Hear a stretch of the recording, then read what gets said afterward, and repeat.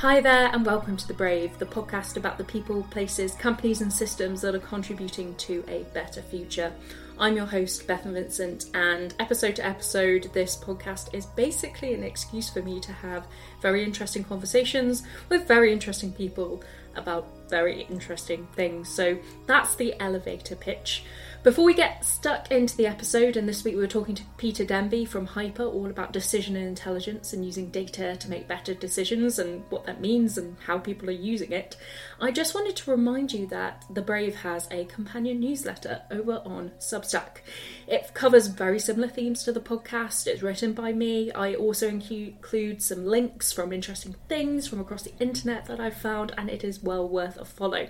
Not only is there some, unashamedly, I'm going to say there's good content in there, you can also get the episodes of the podcast straight to your inbox from it as well, which I find quite useful as I'm someone who never checks their podcast notifications. So go and give it a follow if you're interested. That would be wonderful. And as always, your support of this podcast is very appreciated. But without further ado, let's get cracking with Peter. This one's interesting. Yeah, hi, I'm Peter Denby. I'm the co-founder and chief commercial officer of Hyper. And just to give you a little bit of background, so Hyper, we're all about helping retailers and brands make more intelligent decisions. Simple. And we do that by putting data science and AI in the hands of business decision makers and business users without the need for them to be able to code. So really trying to democratize the use of data science and AI, particularly for retail and retailers and brands. Brilliant. So your kind of offering is built around this idea of decision intelligence. And I was wondering if you could go into a bit more detail about what it is. And I know a lot of your clients are kind of retailers, so it'd be great to kind of understand how they're using it out in the wild. Yeah, sure. So decision intelligence, it's become quite a high growth category now. And, Gartner have named it as one of their big trends for 2022. But the first reference I can see to decision intelligence was actually a few years ago. So a lady called Cassie Kozyakov, who's the chief decision scientist at Google, was talking about decision intelligence back in 2019 or even before that. And Cassie referred to it as being the amalgamation of three different sciences. So data science, social science, and managerial science. And she talked about it being the discipline of turning information into better decisions at any scale. Specifically for us, we look at the data science aspect of it, or data science and AI more specifically. So, how businesses can use data science and can use AI to make better commercial decisions. So very much focused on business outcomes from better decisions. So what you tend to see when data science and AI are used, they're often used to tell you really interesting things, but not necessarily to impact a decision, which is, really where retailers need to get to. So is that because obviously in my profession, marketing, there's a lot of data, a lot of analytics. So almost from that, I can tell you what is going on, but I can't necessarily tell you why it's happening or what to do about it. So is that almost what you're doing, bridging the gap between the data and the action and impact? Absolutely, yeah, and I think that's the big thing. It's the big thing. It's getting from insight and nice to know to action, and I think that why piece is really important as well. And we have a particular way of trying to identify the why. Looking at what's generating that behavior. Why are people behaving in a way that they do? Why are they shopping for products in the way that they do? Because that uncovers the insight you really need to be able to then power a whole range of commercial decisions. So is your kind of technology or the application of your kind of services and technology being used to do things like customer recommendation engines and stuff like that? Yeah, so that's one of the use cases, and I think that's maybe the one that people think of the most. So championed by Amazon, people like you bought products like this. That type of approach and recommendation engines are used very widely across retailers and with a kind of consumer-facing companies nowadays. But yeah, the application goes further than that really for us. So if we think about the the major decisions which determine whether a retailer is going to be successful or not. We think there's kind of 5 core decision areas. So one would be the product range that they offer. And that's product range at a global level. So should I offer the right level of choice for my customers? And you know, a lot of talk about the kind of endless aisle offering an unlimited product range. You know, actually, that's not always necessarily the right thing to do. It can be too much choice for customers, and also having too much choice, having too many products in your range creates lots of problems. It's not a particularly sustainable way to run a business from an environmental point of view or from an economic point of view. So it's about having the right size and variety within your product range, and then kind of curating that range to individuals. So, you know, most people listening will shop at Amazon and eBay, places like that to some extent. And, you know, those businesses, those companies are great in some respects, but they're also really difficult to navigate. They've got so many products, it's really difficult to find the stuff that you want. So decision intelligence can be applied to curate a product range to individuals as well. So product range is the first area. The second area, which is very closely aligned to product range, is pricing, our pricing and promotions. A lot of the clients that we work with at the moment are coming to us with pricing challenges because there's such a lot of economic pressure and the economy is not in a great state. A lot of the businesses that we deal with want to understand what they should do with the pricing on various product lines. So, you know, where's there greater elasticity so they can maybe increase prices or hold prices to maximize margin, but, you know, equally, where should they reduce prices so that they can still get the share of the market that they want to achieve? And in terms of promotions, promotions are used really, really widely. A lot of retailers use blanket promotions and they don't always need to. So it's about being more intelligent with promotions and markdown and using them where they're actually needed. So product range, pricing. The third one would be kind of personalization. Recommendation engines might come into that kind of camp. So about understanding customer behavior and needs, and then delivering, you know, really relevant and rewarding experiences. Fourth bit would be around merchandising and e-commerce. So how can you apply decision intelligence to improve an e-commerce journey to maximize conversions and then encourage customers to come back? So, I mean, I don't know what you find, but, you know, I find a lot of e-commerce kind of search facilities to be really, really poor, really difficult to find the stuff that you want. And I think that's often because the way products are described, you know, you've got people working for the retailers who describe products and they create, you know, what we call product attributes, so descriptions of products really, and they come up with these attributes based on what they think is going to be right, but not necessarily the language that the customer would use to search for a product. So, you know, comfy joggers, or, you know, something like that, customer language. So when you go onto the website, you could use AI and data science to make better decisions on the way products are described, so you can help customers to find what they want more readily, and then they're likely to convert at a better rate. So e-commerce and merchandising would be the fourth area, and then the fifth area would relate to supply chain and better forecasting of demand. And supply chains have been massively disrupted over the last couple of years during the COVID pandemic, and then again with the invasion of Ukraine. So companies are really struggling to get the products that they need to the places they need them for customers to buy them when they want to buy them. And that's one of the biggest drivers of customer attrition as well. Particularly if you search for a product online, looks as though the product's there, you go through to the website and the product's not actually there, that you know, immediately a customer will bounce to a competitor's site and often they won't come back. So decision intelligence can help to better forecast demand so that the products are available when customers want to buy them. So they're probably the 5 key areas that we help our clients with in decision intelligence. Yeah, and that's a lot of use cases. And this is, I don't mean this as a spiky question, I probably can be perceived as one, but, you know, there's almost like a lot of black box risks for retailers or any company looking to kind of abstract decision making in that way. And I'm just thinking about this because we did a recent episode with Katie Gibbs, who runs an AI consultancy, and a lot of our discussion was about that fundamentally some of the algorithms people are using are biased or defective in certain manners. So is that because e-commerce, I guess, is less sensitive than kind of healthcare AI or anything like that, but you can still do some damage. So is that something you have to think about as a company when you're designing solutions? Yeah, definitely. And there's probably a couple of points on that. So first of all, you've got to have the necessary kind of checks and balances in place to avoid those biases to kind of getting into the models in the first place. You've got to use the right kind of training data set and making sure it's a representative training data set. You've got to make sure that you test and test and test to be able to kind of catch any bias that might be introduced into the model, have the right kind of checks in place, that kind of thing.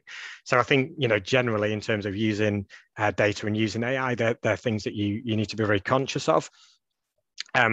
Specifically for the work that we do and the product that we've built, we're taking a different approach to a lot of companies. We're making the whole modeling process very transparent, so you can see what's actually driving the model, what's driving the decision. So a lot of the feedback that we've had from clients, and also when we were practitioners, so myself and my business partners, we worked for retailers and large consumer companies, and a big complaint was a lot of the products out there do have these black box algorithms, so you've no idea what's driving the recommendation. So it's a bit of a wing and a prayer, really, as to whether it's going to work and what's been what's driving the result. So we try to make it very transparent so that you can see the inputs and what's really driving the model to suggest the action that it's suggesting. Because I guess also as a consumer, I've come across a lot of recommendation engines or websites that are trying to do personalization, and you get the sense that if you know a bit about this, you get the sense that actually it's quite dummy. You know what I mean? Like there's something very basic and kind of simplified going on in the back end. So I guess what's the difference from the consumer's point of view? Because we've had intelligence around recommendations, and a lot of the areas you've kind of discussed in your 5 points, key areas, we've had this for a while. So I guess what I'm trying to ask is, you're offering obviously something different, and what does that feel like for the customer? Why is that better?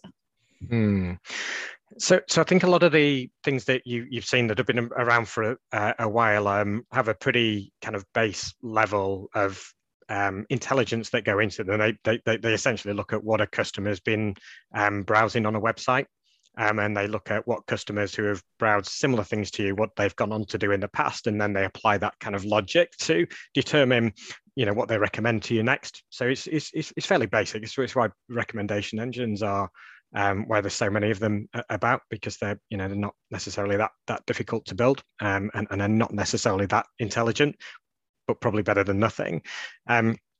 So what we're seeking to do is go a level deeper than that, really. So we think there's a lot in trying to understand customers through the lens of how they interact with products and what that tells us about them. So maybe a good comparison would be someone like Netflix.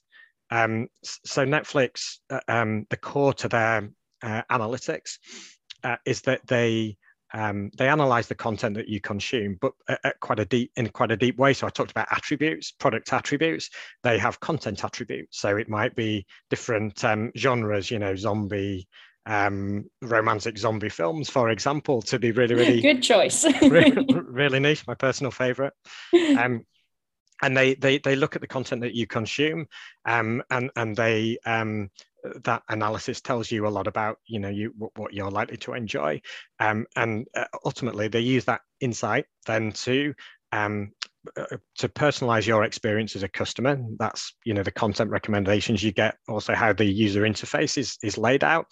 But it goes further than that as well. They use that insight to determine what content they create, what they buy, what their pricing looks like, loads and loads of different decisions. So they're really going a long way beyond the basic kind of recommendation engine a retailer would typically use of, what are the products you browse typically in that session, and then recommending products based on that. So we're trying to do that in a retail setting. So we look at how customers interact with products. So if it's regular shops, it might be your regular transaction behavior. If it's a product that you buy less regularly, we look at the set of products that you consider when you're buying. If it's a car or an item of clothing that you wouldn't kind of buy that regularly, and we'll look at the set of products that you kind of consider in that browsing session, look at what that kind of tells us about the customer, and then the insight that it creates we think helps to the retailers we work with to not only recommend the right products, but make a host of other decisions that hopefully are for the benefit of the customer. And I guess the customer doesn't notice if it's done properly, if that makes sense. You're not going to be like, this is some great AI behind the scenes here. Exactly. Well, the truth, I guess the proof is in the kind of commercial outcomes. So what happens as a result. So if the recommendations are not that great, then it's less likely that the customer will buy buy products at the end of the day. So we would hope the commercial outcome is better for the retailer that we're working with. But yeah, you're right. To the consumer, it might feel like a better experience, but maybe if you work in the industry, you might think what's working behind the scenes. But to most consumers, I guess they wouldn't necessarily notice. They just think the experience seems a bit more kind of personal to me and a bit slicker.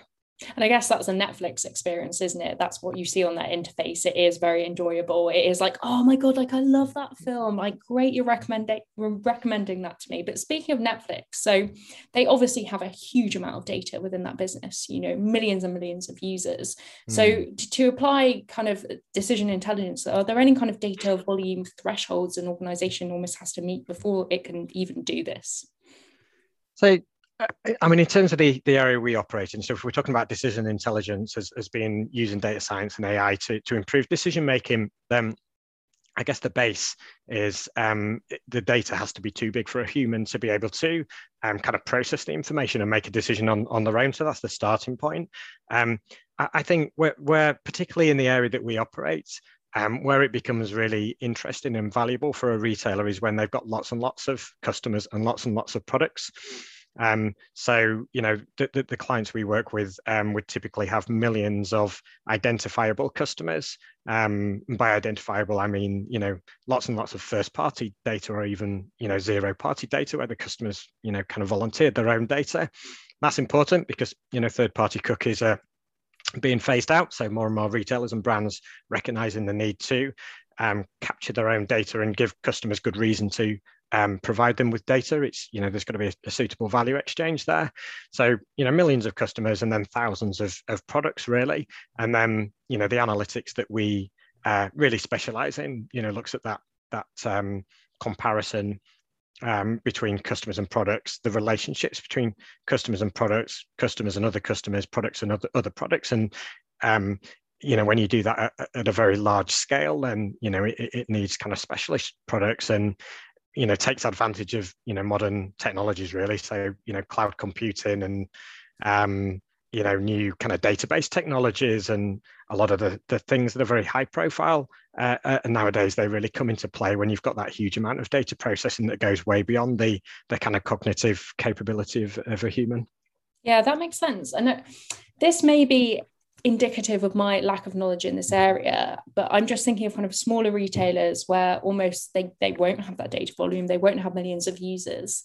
Can you foresee a world or a scenario where they might be able to access a model that's been trained on almost like industry aggregate data? Is that a possibility, or is that just too complex? It wouldn't produce a good enough result for them? I think that could work to a certain extent. Yeah, I mean, I guess you've got to think about where they're starting from. So if they're starting from a place of making decisions on gut feel, and making decisions on gut feel and our own opinions is definitely got some some pros and cons. The pros are sometimes you do need to go with your gut feel, and sometimes you don't need a computer and loads of data to make the right decision. But then often by making a decision on gut feel and your own opinions, that introduces your own inherent biases and assumptions. So sometimes it's better to have a computer support you, not make the decision for you, but certainly support you. And I think with those smaller retailers, if they're coming from a place of using no decision intelligence, using no data, then maybe that interim step that you've just described, whereby it could be on an aggregated set of data, industry standard data, and they use that maybe to get some insight and improve their decisions. I think there's certainly something in that. Yeah. You could almost imagine like a kind of data commons where people can kind of access this stuff. I'm just thinking of it sparked my mind because of GPT-3 and just the fact that that's obviously trained on this mass, like it's trained on the internet basically, and everyone can access it, and people are carving off bits of it to use for their own kind of means and ends. Yeah. Sometimes successfully. I think it's a smart idea. If it hasn't already been done. Okay, you heard it. I patented it. Anyone listening? I've already patented this.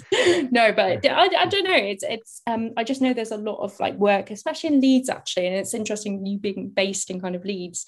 You've got, is it the ODI Open Data Institute? So that's looking at kind of democratizing data for everyone. And yeah, Leeds is a good city to be in to be doing this type of work, I think.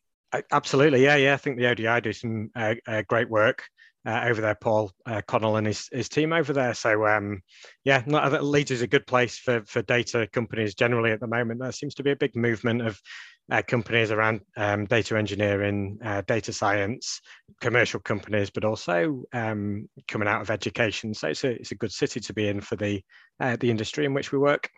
Definitely. So I want to go back to the point you were making about kind of trusting your gut.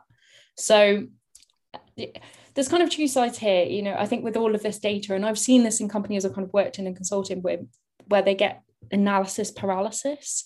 Like they've got so much data that they can't make a decision because there's a lot of, they almost don't have the power to trawl through it. So I guess you're partly solving that problem, I imagine, through what you do. Yes. Yeah, absolutely. I think, I mean, if it's, you need that kind of computing power, if you like, to get through that. But then, equally, a lot of it's about figuring out what's the decision that you want to make.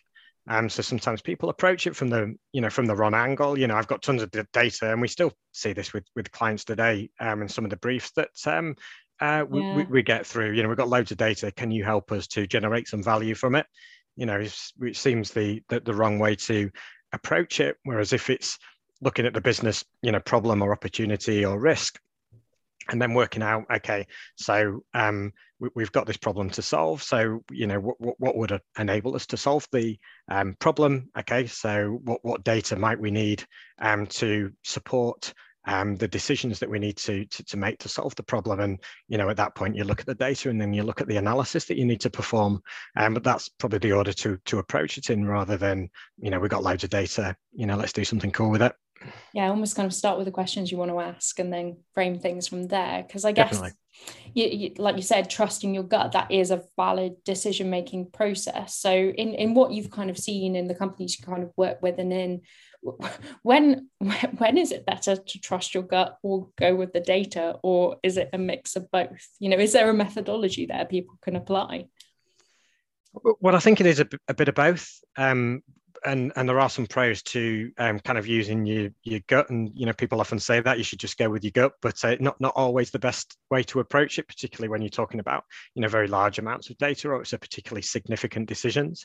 And I think as I mentioned, humans have their own biases, their own assumptions, and where we make decisions, it's often based on what we already know, what we're comfortable with, what we've done in the past, the kind of path of least resistance. And that might have been okay before data volumes really exploded, and there were less inputs for us to kind of process. But I don't think it is now. I was doing some research prior to the podcast, and there's a renowned neuroscientist called Daniel Levitin. He's a big authority on the subject, and he attributes information overload, which a lot of us, I think, really suffer from, to multitasking in the digital age. And he talks about indecision and inability to prioritize arising from excessive information. And he said that multitasking to the point of brain fatigue can lead to truly bad decision making. So if you think about that, but with loads of data at play as well, you can see why this causes a challenge, and you can see why, using tools like data science and AI and using, kind of decision intelligence type products might help to, where there's loads of data, to be able to organize that data, process it, and analyze it. Maybe to find patterns that we couldn't, just as a human, create insight from those patterns, and then with those insights make a better decision. So I think, going back to your questions, there's probably two things. So one, using data science, using AI helps avoid our inherent assumptions and biases. That's one point, and also helps us create insight from data at very large scale. So that would also be a good time to not rely on gut feel. But we don't think it's don't think it's a case of machine or human. We definitely think it's a combination of the two gets the best result. Yeah, because I always, just for listeners, I always kind of share some questions with guests before they come on the podcast to help kind of frame the discussion. And I've kind of got a question in here that it's a bit tongue-in-cheek, but it's do you think all commercial decisions will become fully automated? And then what's the role of the C-suite and decision makers if you've got decision intelligence? Yeah, so I mean, in a word, no. I don't think there will be commercial decisions will become fully automated.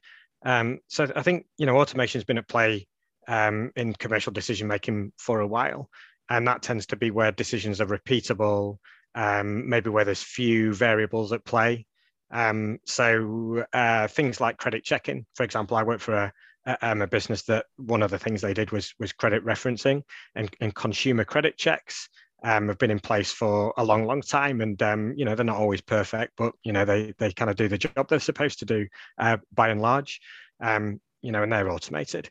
Even product in a retail sense, product recommendations and either recommended products or substitutes or bundles, you can largely automate those, and they'll be much better than not doing anything.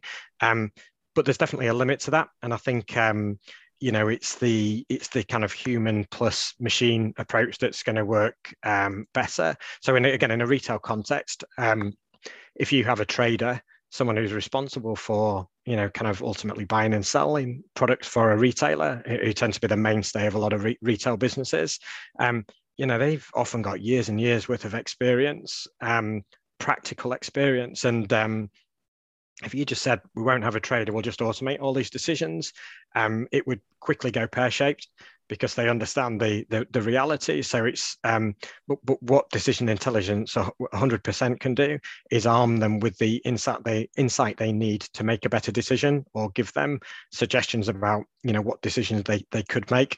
But you still need that person in place to provide the kind of common sense and experience to then apply the decision. So I think it's a combination of the two.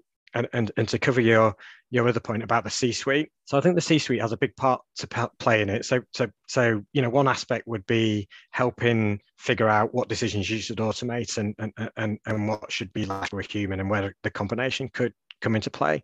But then also in terms of providing the teams with the resources that they need, the money that they need, and the time that they need to put in place training, technology, data governance, that kind of thing. But I don't think it's that simple, actually. I think most people leading businesses still now are from a generation where digital technology was nowhere near as prevalent as it is now. So I think it's a big leap asking that generation of people to figure out technologies like data science and AI and categories like decision intelligence, and automatically work out how they can apply them in their business to improve the performance of their business. And I think some really struggle with it. I think it'll only be maybe the next generation or the generation after that, when they're leading companies, where we see the real value of some of these technologies we're talking about be truly realized. Do you think that's a power thing? Because there's a lot in organizations, there's a lot of power gained by people who can make good decisions, right? That's how you get reward, praise, you kind of rise up the ranks in the way. And do you think there's kind of a fear that if we're abstracting this in some sense to a system that is, the whole company has access to, that almost takes away people's power. Yeah, 100%. Yeah, I think there's definitely part of that, and people possibly feel threatened by that situation.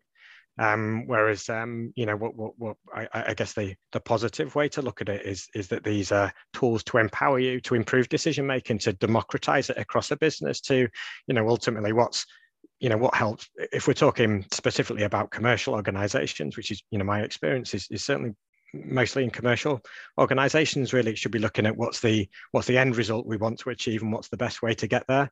And some of these technologies we're talking about can really help that, but people have got to be comfortable with giving up the power and the authority to make all those decisions. They've got to be comfortable with empowering other people within a team, and also using these technologies to kind of get to the best possible business result. Because I guess, again, like people, especially if you have a very top-down, like command and control style organization, and someone at the top who may be quite irrational in their decision making, they can have a lot of negative kind of influence and impact on the company. And you can almost see like that being removed through the application of this type of technology, where it's no longer, it breaks down, like I said, it breaks down power structures. But I also had a question around, the fact that human decision-making is fundamentally thought to be quite irrational. There are schools of thought and differing opinions on this, obviously. But from your experience, does the data suggest that we are irrational, or are we more rational, more predictable than we think we are? I think you can look at this from a couple of different angles. So if we think about it from the angle of the decisions we make as individuals, but in the businesses or the organizations that we represent. And then the second bit is decisions we make as consumers. So for the former, I think what we find is that people tend to be quite linear in their decision making, and they definitely sway towards looking at the decisions they've made in the past, what they automatically assume, what they're comfortable with, often the path of least resistance, and they will use that as their frame of reference for making a future decision, not necessarily thinking about whether the logic they've applied in the past is the right logic to make a decision in the present. And I also think people don't necessarily, or very few people really concentrate on kind of structured problem solving to arrive at a decision. Yeah. This is a challenge a lot of people face as well. So don't necessarily break down a problem in the way that they could, and get a diverse set of inputs to solve the problem in the best possible way. So I think as people working in businesses, decisions I think are relatively predictable and linear. On the flip side, I think the decisions we make as consumers tend to be more irrational in some senses, and we get to analyze a lot of anonymized customer purchase data. So we see what people buy, and some decisions are pretty linear. So you get a lot of people buying milk and cereal at the same kind of interval. So maybe milk every week, cereal every couple of weeks, and that seems pretty logical.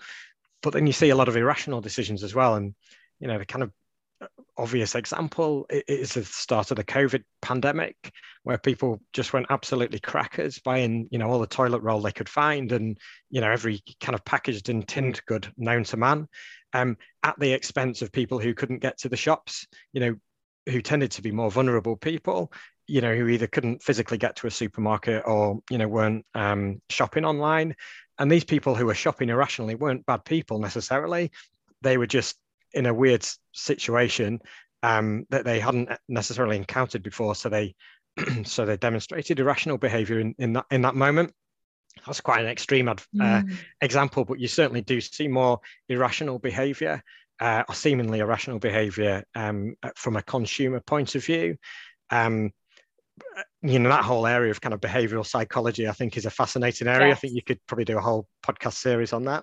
Definitely. Yeah. I mean, I'm just thinking of like my random slightly drunk on a Friday, Saturday night, like Amazon purchases. Yeah. The next day arrives and you're like, why did I buy a book on I don't know. My most recent one, I bought a book on like 13th century mystic women hermits. Oh, wow. Yeah. And I was like, hey, wow. Yeah, that's an interesting one. Yeah. Well, you certainly do see a few slightly random decisions, I must say.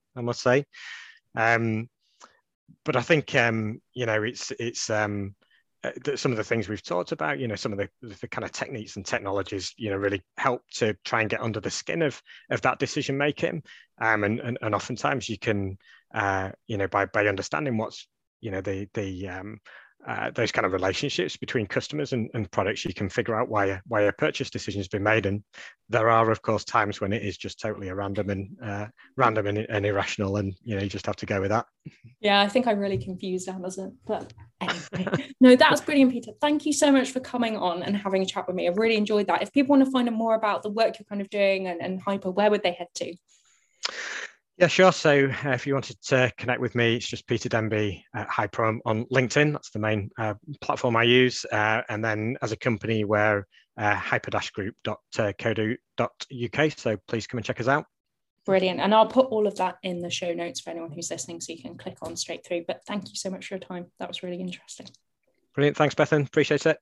Thanks so much to Peter for coming on the episode and to you for being a listener. As I said at the beginning, don't forget to follow our newsletter over on Substack, thebrave.substack.com. If you're interested in the themes that are covered by this podcast, they're expanded upon in written form if you're like me and you prefer sometimes reading to listening. You can also find us over on Twitter at @TheBraveListen, and you can find me on pretty much every platform, yes, even TikTok, at Beth and Vincent on most of them.